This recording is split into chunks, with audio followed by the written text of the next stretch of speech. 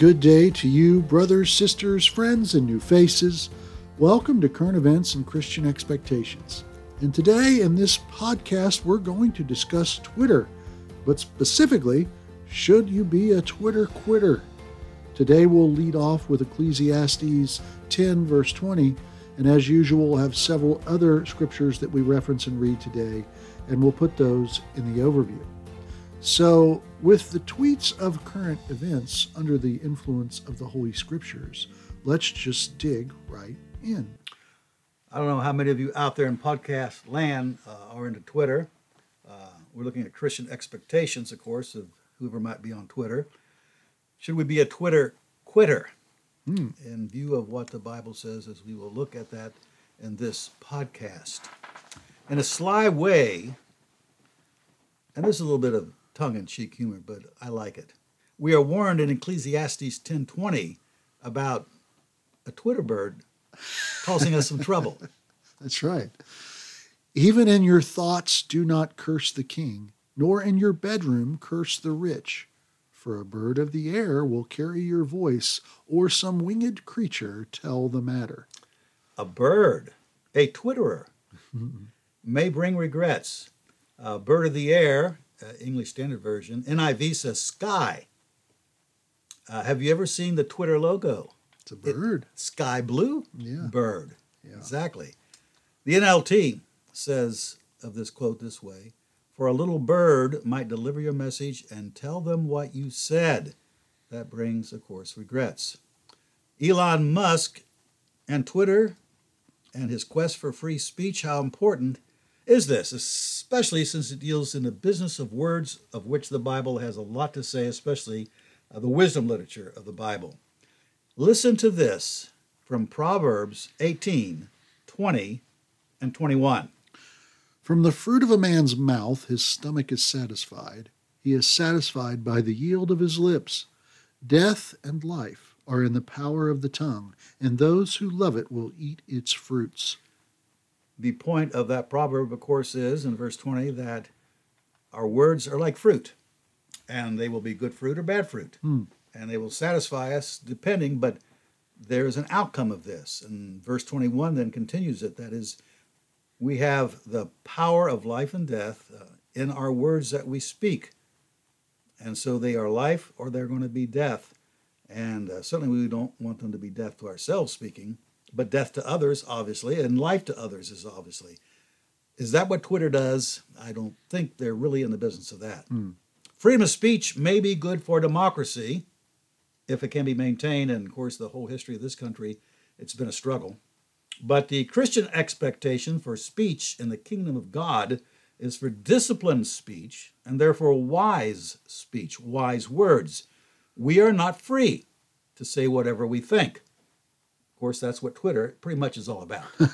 Say what you want, whenever you want. Yes. Our goal, our Christian expectation, is fruitful speech of the kind that brings life, as Randy just read. Not free speech, which so often is bondage to a corrupt heart. Not free speech, which has no boundaries or guidance. The disciplined tongue is wisdom, but it also leads to wisdom. The undisciplined tongue knows only foolishness, the babbling of a fool. We'll be looking at the wisdom books of the Scripture for the most part. Of course, we won't do everything we could because that would be a really long podcast. Yeah. But we're going to be looking at the Proverbs, Ecclesiastes, Job, the traditional wisdom books, Psalms, because there are Psalms that the church has always considered wisdom Psalms, like Psalm 49, Psalm 19, which we'll quote at the end. And not all that's available will be quoted. So what these books of wisdom, dealing with our mouth and our tongue, what they say is aimed at basic conversation, the give and take of day in, day out living. And it's not necessarily applied to the writing of books. I've been involved in writing, co-author of one book and writing another one. And, even a short book tends to have a lot of words. Encyclopedias, lots of words. Christmas family newsletters. Lots of words. You poor people out there who get those on Christmas. I don't do those. Sorry, I didn't mean to offend anyone. Our podcasts, and we try to keep our podcasts normally somewhere around a half an hour, sometimes a little longer, a little less sometimes. Simply put, not everything in our head needs to be vented. Said. Yeah. Our words must first be vetted. Keep that as a quote. Here's a quote from Abraham Joshua Heschel. You say, who's he? Well, he's the author of a book called The Prophets, is a Jewish writer, did not become Christian, but if you really want to understand the prophets of the Old Testament, that book I recommend. He's also got an interesting book on philosophy called God in Search of Man. We usually think of it, man searching for God. Around, His take on it is just the opposite. Here's his quote. It's simple, it's short, it's, to me, obvious. Speech has power. Words do not fade. What starts out as a sound ends in a deed. I believe he was familiar with Proverbs 18, 20, and 21. Let's take a note of this.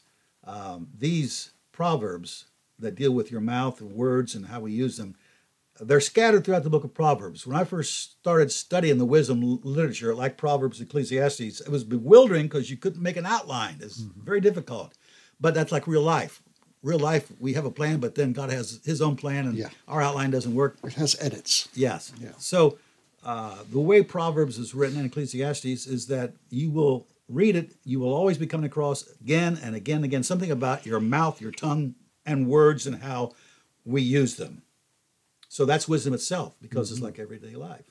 Proverb you need in the morning may not be the proverb you need in the evening. The rest of our quotes on this podcast are from the Bible, and of course, obviously, then they're hard to improve upon. Disciplining our words. What does that mean? Well, we all at times talk more than we should. Can I get an amen? Amen. I read years ago an essay by Philip Yancey. He's the author of The Jesus I Never Knew, Disappointment with God, and Good books. I recommend his books. I think they're very helpful. But being someone who's written myself, I said, I got to read this essay on editing. And he made the point, I found it very true to my own writing. He said, I'll write something one day and get maybe 10 or 15 pages. Let's call it 10 pages. He said, I come back 24 hours later and go through it and realize I got to edit. And then you're down to 5, 4, or 3 pages. That is true because we are just wordy people. Human beings are very wordy. So my own writing, I realized I have to do editing. I found that very helpful. You write something, leave it alone for 24 or 40 hours, go back and look at it, and it's amazing. You'll see, well, why did I put that in there? What's that about? And there's a quote, too, that says, I'm sorry for the long letter, but I didn't have time to write a short one. Yeah, that's true, because writing a short one takes time and thought. Yeah. And counseling that I've done over the years as a minister, I reached a norm of 45 minutes when someone comes in for counseling. Because I've found out that after 45 minutes, either you're going to find out what the problem is or it's just going to be words. And so I always say, we're going to do this for 45 minutes, and then 45 minutes, we stop. And if there's something there that's fruitful, we can move on to the next session. If not, we don't. And beware of people. I had this problem. Had a fellow call up once, wanted to be at one of our ministerial meetings there in Blanchester. We had various ministers involved in a organization helping the community at large from our various churches. And I said, well, we're meeting, tomorrow, but we're going to be at this restaurant. There's no place for you to talk. He said, well, I just need 5 minutes. Yes. Sure 5. you did. He just needed 5 minutes. Okay. All right. No need to even comment on that. Without editing ourselves, we will become babbling fools. For example, Proverbs 10:8. The wise of heart will receive commandments, but a babbling fool will come to ruin. What exactly is that? Do we have an example? Listen to this from Mark 9, verses 4 through 7. And of course, this is the part in Mark's gospel where Jesus is on the mountain and Moses and Elijah come down to visit him. This is a great scene. Yes. And there appeared to them Elijah with Moses, and they were talking with Jesus. And Peter said to Jesus, Rabbi, it's good that we are here. Let us make 3 tents, one for you, one for Moses, one for Elijah. For he did not know what to say, for they were terrified. And a cloud overshadowed them, and a voice came out of the cloud. This is my beloved Son. Listen to him. Listen to him. Have you ever been in a situation where you felt you just had to say something? Yeah. And of course, what Peter says is he was trying to, I don't know, be gracious or helpful, but he ended up saying that Moses and Elijah Jesus are all on the same level. Let's make tents and Yeah. go lay down. And so the Lord God Father had to step in and say, no, just listen to Jesus. And we can listen to him, his word, in this passage from Proverbs 17, 27 and 28. Whoever restrains his words has knowledge, and he who has a cool spirit is a man of understanding. Even a fool who keeps silent is considered wise. When he closes his lips, he is deemed intelligent. He who restrains his lips. This is like exercise. You got to practice it. You just don't say, well, I'll speak less. No, you'll find yourself struggling to want to say something, and that's the key. Pull back, restrain. Even, what was that verse 28 again, Randy? That was even a fool who keeps silent is considered wise. Even when he closes his lips, he is deemed intelligent. There you go. And I've experienced that in my life. When you see people who don't talk much, you can say, well, he's a deep thinker. He's taking it all in. Yeah, there's a quote there, still waters run deep. Still waters run deep. Yeah. Absolutely. Yeah. So there is a blessing in just learning to keep our mouth shut. Thus, Ecclesiastes 3:7b. A time to tear and a time to sow, a time to keep silence and a time to speak. Ah, yes, a time to keep silent and a time to speak. And of course, how do you know to do which? Wisdom, and it takes practice. Listen to Paul's words about this subject of tongues, and we're not getting into that. This is about words and wisdom. 1 Corinthians 14, 18 and 19. I thank God that I speak in tongues more than all of you. Nevertheless, in church, I would rather speak 5 words with my mind in order to instruct others than 10,000 words in a tongue. There we go. Paul didn't have the need to talk about this matter of his own tongues experience until it applied to the situation. Everything that happens in our life, we don't have to talk about. Yeah. We need to bring it up when it fits the situation and can be helpful. So in this case, we would never know this about Paul because he knows the wisdom of the Old Testament and how to control your mouth. And listen to what he said. I'd rather speak 5 words. Paul was the originator of less is more. Remember that? What was that? It was a beer commercial or something? Yeah, well, and Paul's also the one who preached so long that somebody fell asleep and fell out of the second-story window, so he can talk. Yes, he can talk. He can talk. He can talk. And so we all have our issues at times in controlling the tongue. So where does that bring us? This wisdom is illustrated, this keeping our words disciplined and restraining them and not being wordy when we got no business being wordy. By another proverb, Proverb 10:19. When words are many, transgression is not lacking, but whoever restrains his lips is prudent. There you go. When many words, transgression is not lacking. And the problem with so many of us, especially in meetings, is there are more words than are necessary. Amen to that. And I know as a teacher, we'd have those meetings, and I always think we all got degrees here. Why don't they just give us the memo? We don't need to meet after school all the time. And the principal would say, now, for the good of the order, that was his phrase. Does anyone want to say anything? I just go, please, nobody keep your speak. mouth shut. And somebody would say, well, what about our toilet supply of paper there in the hallway? I would. The more words, the more likely a problem. When words are many, transgression is not lacking. Not to mention the problem that some of us have that when we're asked, what time is it, we'll describe how to build a clock. I remember the first time I heard someone, having spoken for some time, say, well, to make a long story short, someone jumped up and said, too late. Here's an example. Bill Clinton's 1988 speech at the Democratic Convention. I remember this. I used to watch those things. Don't bother now. And he was speaking to endorse Michael Dukakis. Eventually, that was the idea. It went twice as long as was scheduled. So, and you can probably find this on YouTube. So when he said, in conclusion, before he could say another word, everybody applauded. Later, he was on Johnny Carson's show and talking about the upcoming election. He sat down, and when Carson asked his first question, he put an hourglass on the desk. Clinton later said he learned to focus and shorten his speeches after that. I might add, I've been rebuked in my life for talking too much. Once after a long sermon of 45 minutes, people going out the doorway, one guy went by and just tore into me. He said, this is why churches are closing their doors and going out of business, because people like you talk too much. Well, I took that to heart, thank God. And it had to be God's word, because that's pretty hard to swallow right there. Anyway, I began to find out I could actually preach a better sermon in 25 minutes or so if I worked at it. So, Twitter characters, says Musk, however, might be raised from 280 to perhaps 4,000. Oh, no. From the Christian expectation, we must say this is not an improvement. Vet before you're vocal. Proverbs 15:28. The heart of the righteous ponders how to answer, but the mouth of the wicked pours out evil things. Ponders how to answer. That's terrific. Listen to this from James 1:19. Know this, my beloved brothers, let every person be quick to hear, slow to speak, slow to anger. Quick to listen, meaning focus on what you're listening to.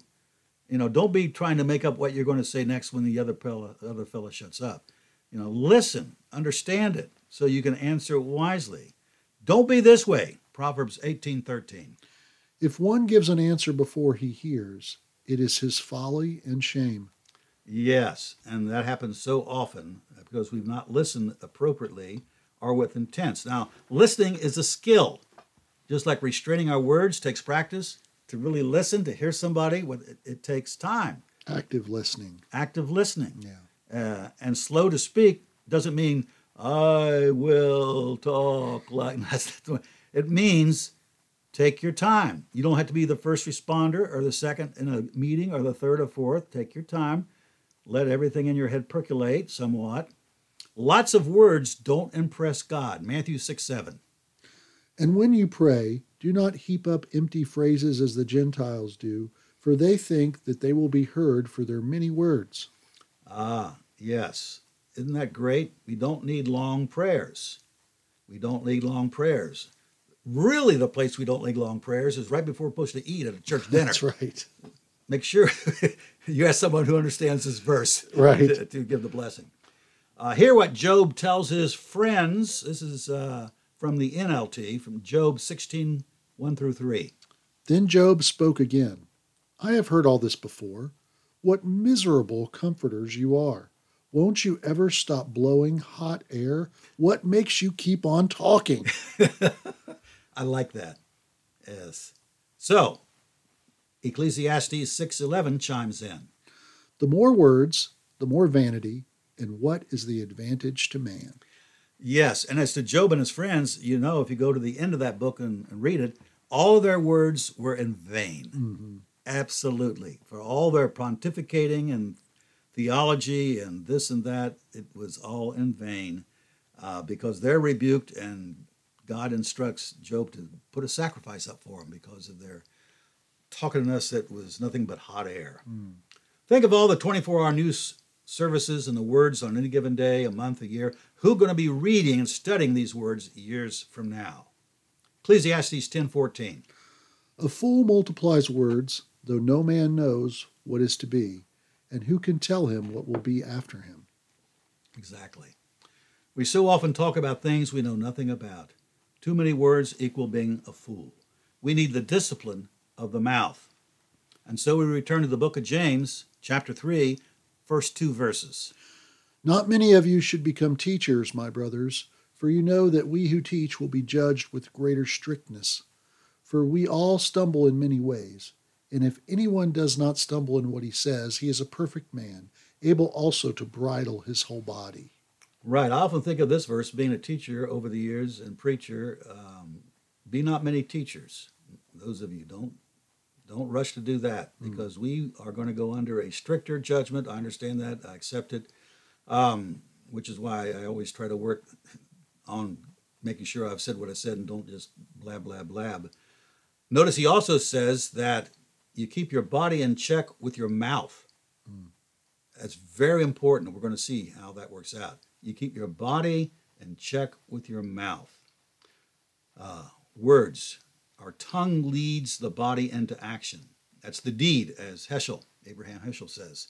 If we want to keep our actions in check, such as our body language, not to mention reacting in a violent way, the key to all of this is to harness our tongue. Otherwise, we spawn foolish, evil actions. Think of Herod and his words. Listen to this from Mark 6. The background for this, of course, is the dance that Salome does and the vow that Herod says, up to the half of the kingdom I'll give you whatever you ask, because apparently he had too much to drink. That's another problem, which brings out all kinds of words. But listen to this, Mark 6, 21 through 28. But an opportunity came when Herod on his birthday gave a banquet for his nobles and military commanders and the leading men of Galilee. For when Herodias' daughter came in and danced, she pleased Herod and his guest. And the king said to the girl, "Ask me for whatever you wish, and I will give it to you." And he vowed to her, "Whatever you ask me, I will give you up to half my kingdom." And she went out and said to her mother, "For what should I ask?" And she said, "The head of John the Baptist." And she came in immediately with haste to bring the king, and asked, saying, "I want you to bring me at once the head of John the Baptist on a platter." And the king was exceedingly sorry, but because of his oaths and his guest he had made, he did not want to break his word to her. And immediately the king sent an executioner with orders to bring John's head. He went and beheaded him in prison, and brought his head on a platter, and gave it to the girl, and the girl gave it to her mother. Yes, rash words, foolish promise. He could have disavowed this foolish vow, but so often, for whatever reason, we people believe sometimes unwise words must be backed up. So Herod needs to save face by taking John's head. What starts as a sound ends up in a deed. And then there's the wonderful story of Nabal and Abigail and David in 1 Samuel 25. The background is David, of course, is on the run from Herod. He's got some 400 men, and it is a motley crew, let me tell you. Just go back and read 1 Samuel through, and you'll see that. And but they have been protecting, watching out for the sheep herders out there of Nabal's flock. He owns thousands of sheep, and this is a shearing day, day of celebration and feasting. And David sends some of his men there to speak on behalf of David, saying, when we were out in the field, we watched over your men and made sure no one molested them or had troubles from thieves or whatever. And we know it's a day of celebration, so whatever you can spare, we would just like to have, if we could. And then we come to 1 Samuel 25, 9 through 13, which Randy will read. When David's young men came, they said all this to Nabal in the name of David, and when they waited. And Nabal answered David's servants, "Who is David? Who is the son of Jesse? There are many servants these days who are breaking away from their masters. Shall I take my bread and my water and my meat that I have killed for my shears and give it to men who come from where I do not know where?" So David's young men turned away and came back and told him all this. And David said to his men, "Every man strap on his sword." And every man of them strapped on his sword. David also strapped on his sword. And about 400 men went up after David, while 200 remained with the baggage. David wasn't quick to listen to his own words. What will be the consequences? I mean, that's one thing maybe he should have asked himself before he talked about everyone strap on your sword. Is this for myself, who one day is going to be king, is this the kind of past I want? If I were running for office, would my opponent point this out, that I am involved in a slaughter of a lot of innocent people? He used words to fuel his body recklessly. He unleashed rash words. When offended, our first reaction is often to lash out and level the offender with words. David needed to hearken unto Proverbs 19:11. Good sense makes one slow to anger, and it is his glory to overlook an offense. It is his glory to overlook an offense. Good sense. But in speaking so rashly, David, he fulfills Proverbs 12:16. The vexation of a fool is known at once, but the prudent ignores an insult. The vexation of a fool is known at once. We don't want to be those kind of people. Other examples of not returning an offense would be Moses. He fulfills this idea of Proverbs 19:11. Don't get bent out of shape. It's your glory to overlook an offense. Don't even Take it to heart. Numbers 11, 26, 29, and this is about the time when he needed some help, and God is going to put the Holy Spirit on some other people to be prophets. And there's a concern of one of the young men that some people are doing this who ought not to be doing it. Numbers 11, 26, 29. Now 2 men remained in the camp, one named Eldad and the other named Medad, and the Spirit rested on them. They were among those registered, but they had not gone out to the tent, and so they prophesied in the camp. And a young man ran and told Moses, Eldad and Medad are prophesying in the camp. And Joshua the son of Nun, the assistant of Moses from his youth, said, My lord Moses, stop them. But Moses said to him, Are you jealous for my sake? Would that all the Lord's people were prophets, that the Lord would put his Spirit on all of them. Right. Moses didn't take offense. He saw it as a good thing. And here is a passage which every time I read it, I still have a hard time processing it because I want to say, Paul, go back and rethink this. Philippians 1, verses 15 through 18. Some indeed preach Christ from envy and rivalry, but others from goodwill. The latter do it out of love, knowing that I am put here for the defense of the gospel. The former proclaim Christ out of selfish ambition, not sincerely, but thinking to afflict me in my imprisonment. What then? Only that in every way, whether in pretense or in truth, Christ is proclaimed, and in that I rejoice. That's amazing, is it not? Paul says they're out there preaching, they're doing the kind of preaching that is meant to disturb me and hurt me and keep me where I'm at, and yet they're preaching Christ, so I rejoice. It's astounding. Let's go back to the book of James, chapter 3, and look at verses 5 through 6. So also the tongue is a small member, yet it boasts of great things. How great a forest is set ablaze by such a small fire. And the tongue is a fire, a world of unrighteousness. The tongue is set among our members, staining the whole body, setting on fire the entire course of life, and set on fire by hell.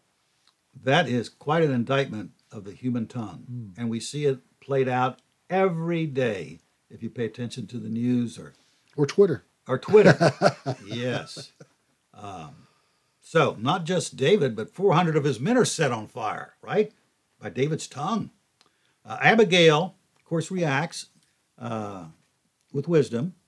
She knows her husband, knows the kind of person he is. He's drunk at the time this is all going on, so in case you've not had this experience, arguing with a drunk is a waste of time. She knows it's a vain, so she brings the needed supplies. She has a caravan, basically, of donkeys bringing raisins and fruits and wine and all those good things for his men.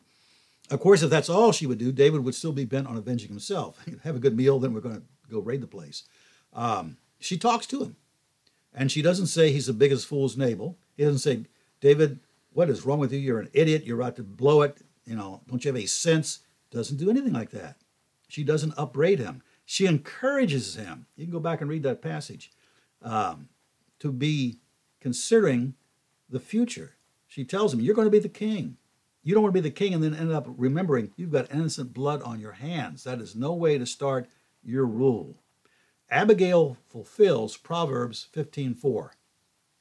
A gentle tongue is a tree of life, but perverseness in it breaks the spirit. Yeah, a gentle tongue is a tree of life. The same tongue can break a spirit. And David, how's he respond to her? He says, go up in peace to your house. See, I've obeyed. And the Hebrew says listen to, but so often in the Hebrew, that means being obedient. See, I've obeyed your voice, and I've granted your petition.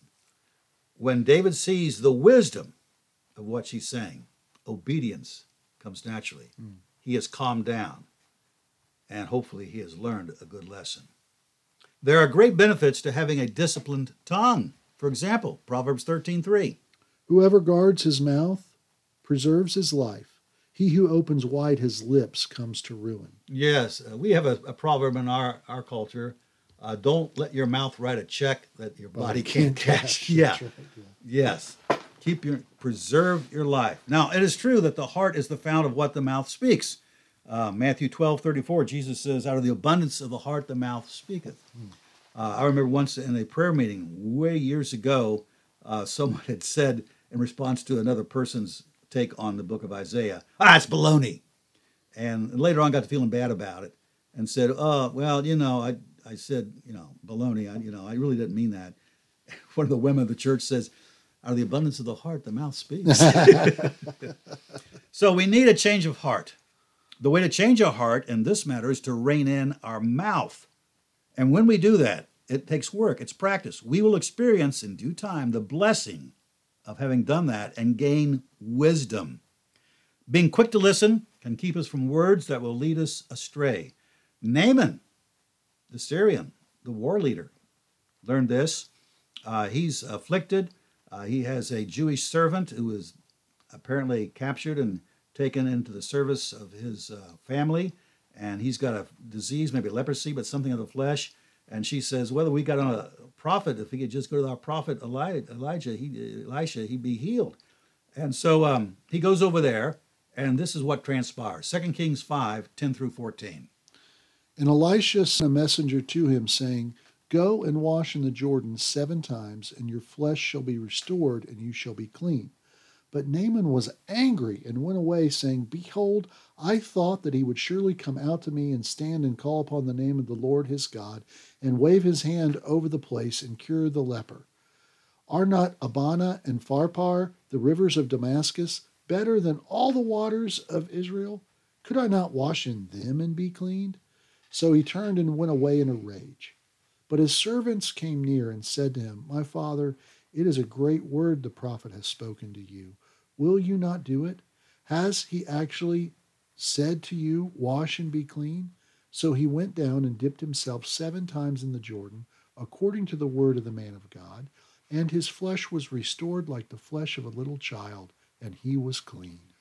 Therefore, listening to the words of others, his servants had more wisdom than he did. Yeah.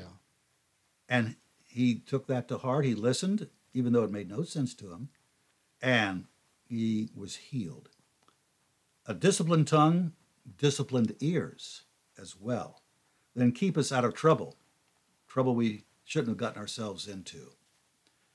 One way of keeping ourselves out of trouble is, again, listening to the wisdom of Proverbs. Proverbs 12:13. An evil man is ensnared by the transgression of his lips, but the righteous escapes from trouble. Yes, absolutely. How much trouble in the world is caused by not keeping control of our tongue? It takes practice. It doesn't happen overnight. Let's return to James chapter 3, the great discourse in all of the New Testament on the tongue and the problem of it. And we're looking at verses 7 and 8. For every kind of beast and bird, of reptile and sea creature can be tamed and has been tamed by mankind. But no human being can tame the tongue. It is a restless evil, full of deadly poison. Full of deadly poison. The tongue of faith can be tamed, but we must cease being a fool. By applying James' earlier truth, be quick to listen, slow to speak, we can get a hold on our words and find out that we can speak words of wisdom. Then we can be this, Proverbs 16:23. The heart of the wise makes his speech judicious and adds persuasiveness to his lips. Judicious words, meaning good sense. Judicious words is persuasive on its own without a lot of flourishing rhetoric or bombastic speeches. Know who you're talking to. This is another part of the wisdom of using your mouth. Let's look at Proverbs 23:9. Do not speak in the hearing of a fool, for he will despise the good sense of your words. He will despise the good sense of your words. So if there are foolish people around, maybe choose another time for what you want to say, because there are always those who are just going to take it and run with it and disrupt everything. For example, Proverbs 29:9. If a wise man has an argument with a fool, the fool only rages and laughs, and there is no quiet. You got to realize that. We got to be discerning. We don't have to answer everybody. We don't have to speak to everybody, and be careful sometimes, depending on what you're going to say, who's going to hear it. Maybe learn from the master how to respond to others. Listen to this, and we're going to take a couple of events in Jesus' life and apply it. Proverbs 26:4 and 5, and listen carefully to it. Answer not a fool according to his folly, lest you be like him yourself. Answer a fool according to his folly, lest he be wise in his own eyes. Yeah, well, which is it? Sounds like double talk, but there is wisdom here. Don't answer a fool according to his folly, or you'll be like him. On the other hand, there are times when you answer a fool according to his folly, so he won't be wise in his own eyes. Let's see how this works out. Let's take the one answering, not a fool. Don't answer a fool according to his folly, lest you be like him. Listen to this in Mark 11, 27 through 33. And they came again to Jerusalem, and as he was walking in the temple, the chief priests and the scribes and the elders came to him, and they said to him, By what authority are you doing these things? Or who gave you this authority to do them? Jesus said to them, I will ask you one question. Answer me, and I will tell you by what authority I do these things. Was the baptism of John from heaven or from man? Answer me. And they discussed it with one another, saying, If we say from heaven, he will say, Why then did you not believe him? But shall we say from man? They were afraid of the people, for they all held that John was really a prophet. So they answered Jesus, We do not know. And Jesus said to them, Neither will I tell you by what authority I do these things. This is so cool. It's like, you've asked me a question, I'll answer your question, and first you answer mine. Mm-hmm. That is certainly appropriate times when the people you're dealing with, they have a different agenda from what they're saying. Mm-hmm. They say, by what authority do you do this? Well, he's already shown them all kinds of authority. This is the last week of his life. So they're not interested in that. They are just harassing and looking for an excuse to do him in. And so he doesn't answer them according to their folly. He doesn't discuss the nature of authority. Mm. He takes an authoritative figure and say, what do you think of this? Was his baptism from John or not? Well, they were put in a dilemma because they didn't want to admit that it was from heaven. But then on the other hand, what's going to happen if they do that? The crowd's not going to be happy with him. So he put him in a dilemma. Answer not a fool according to his folly, lest you be like him. Discern what, in fact, they're trying to question you about and answer them appropriately. And it may be the time to say, I'll answer your question, but first, here's mine. They cannot recognize authority when they see it. They didn't get baptized with John, and so clearly their question about authority to Jesus is bogus. They are not worthy of an answer. Then, answer a fool according to his folly, so he won't be wise in his own eyes. Listen to this from Matthew 12, 22 through 27. Then a demon-oppressed man who was blind and mute was brought to him, and he healed him, so that the man spoke and saw. And all the people were amazed and said, Can this be the son of David? But when the Pharisees heard it, they said, It's only by Beelzebul, the prince of demons, that he has cast out demons. Knowing their thoughts, he said to them, Every kingdom divided against itself is laid waste, and no city or house divided against itself will stand. And if Satan cast out Satan, he is divided against himself. How then will his kingdom stand? And if I cast out demons by Beelzebul, by whom do your sons cast them out? Therefore they will be your judges. Yeah, apparently some of the people there in the community were, before Jesus came along, were exorcising demons, and how effective they were, I don't know, but effective enough at times, I guess, for Jesus to make that point. Mm-hmm. Did you call them sons of Satan because of the work they were doing? And if it's true, then Satan's defeated. Satan, does he work that way? Jesus points out the folly of their contradictory argument very clearly. So, the right word at the right time. Here are two wonderful proverbs on this, illustrating how great it is when you can vet something in your mind, ponder it, and respond with just the right word at the right time. Proverbs 25:11. A word fitly spoken is like apples of gold in a setting of silver. Yeah, it's a beautiful picture to behold. Proverbs 15:23. To make an apt answer is a joy to a man, and a word in season, how good it is. To make an apt answer to a person, how wonderful it is. But if all we're interested in is hearing ourselves talk, that's not going to happen. We've got to learn to restrain our words. Freedom of speech may be good for ourselves as a country, but as Christians, our first priority is what the Bible says about disciplining our words and gaining wisdom, curbing the tongue and checking our body. How important are words? Listen to this, Matthew 12, 36, 37.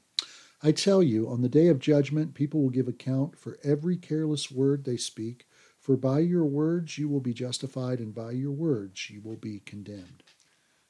Yes, and how many people from Twitter will be in that group? So it's something to take to heart, people, the words of Jesus. Well, we don't want to become paranoid over this, or we will suffer the paralysis of analysis.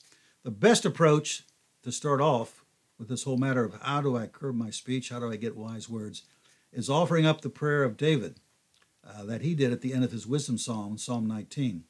These are the words by which he ends that wisdom psalm, which is a meditation on God's creation and the sun in the heaven, and on the word of God, the law of God, the testament of God that's found in the Bible. He says, let the words of my mouth and the meditation of my heart, from which these words sprung out, be acceptable in your sight, O Lord, my rock and my redeemer. David had spent time thinking about this, and then what were the right words to use? Words that are acceptable to God, our rock, because we have meditated upon them before we spoke them. We were quick to listen, and then spoke apt words to help others and glorify God. And this is the Christian expectation. Thanks, Jim. You've given us a lot to think about and to tweet about. And I'm sure that there might be questions or comments. We'd love to hear those questions and comments from you. Please send them to our email account at eventsandexpectations@gmail.com. We'll use your question or comment where possible, and we will always answer you. This has been Current Events and Christian Expectations, and until next time, keep looking up.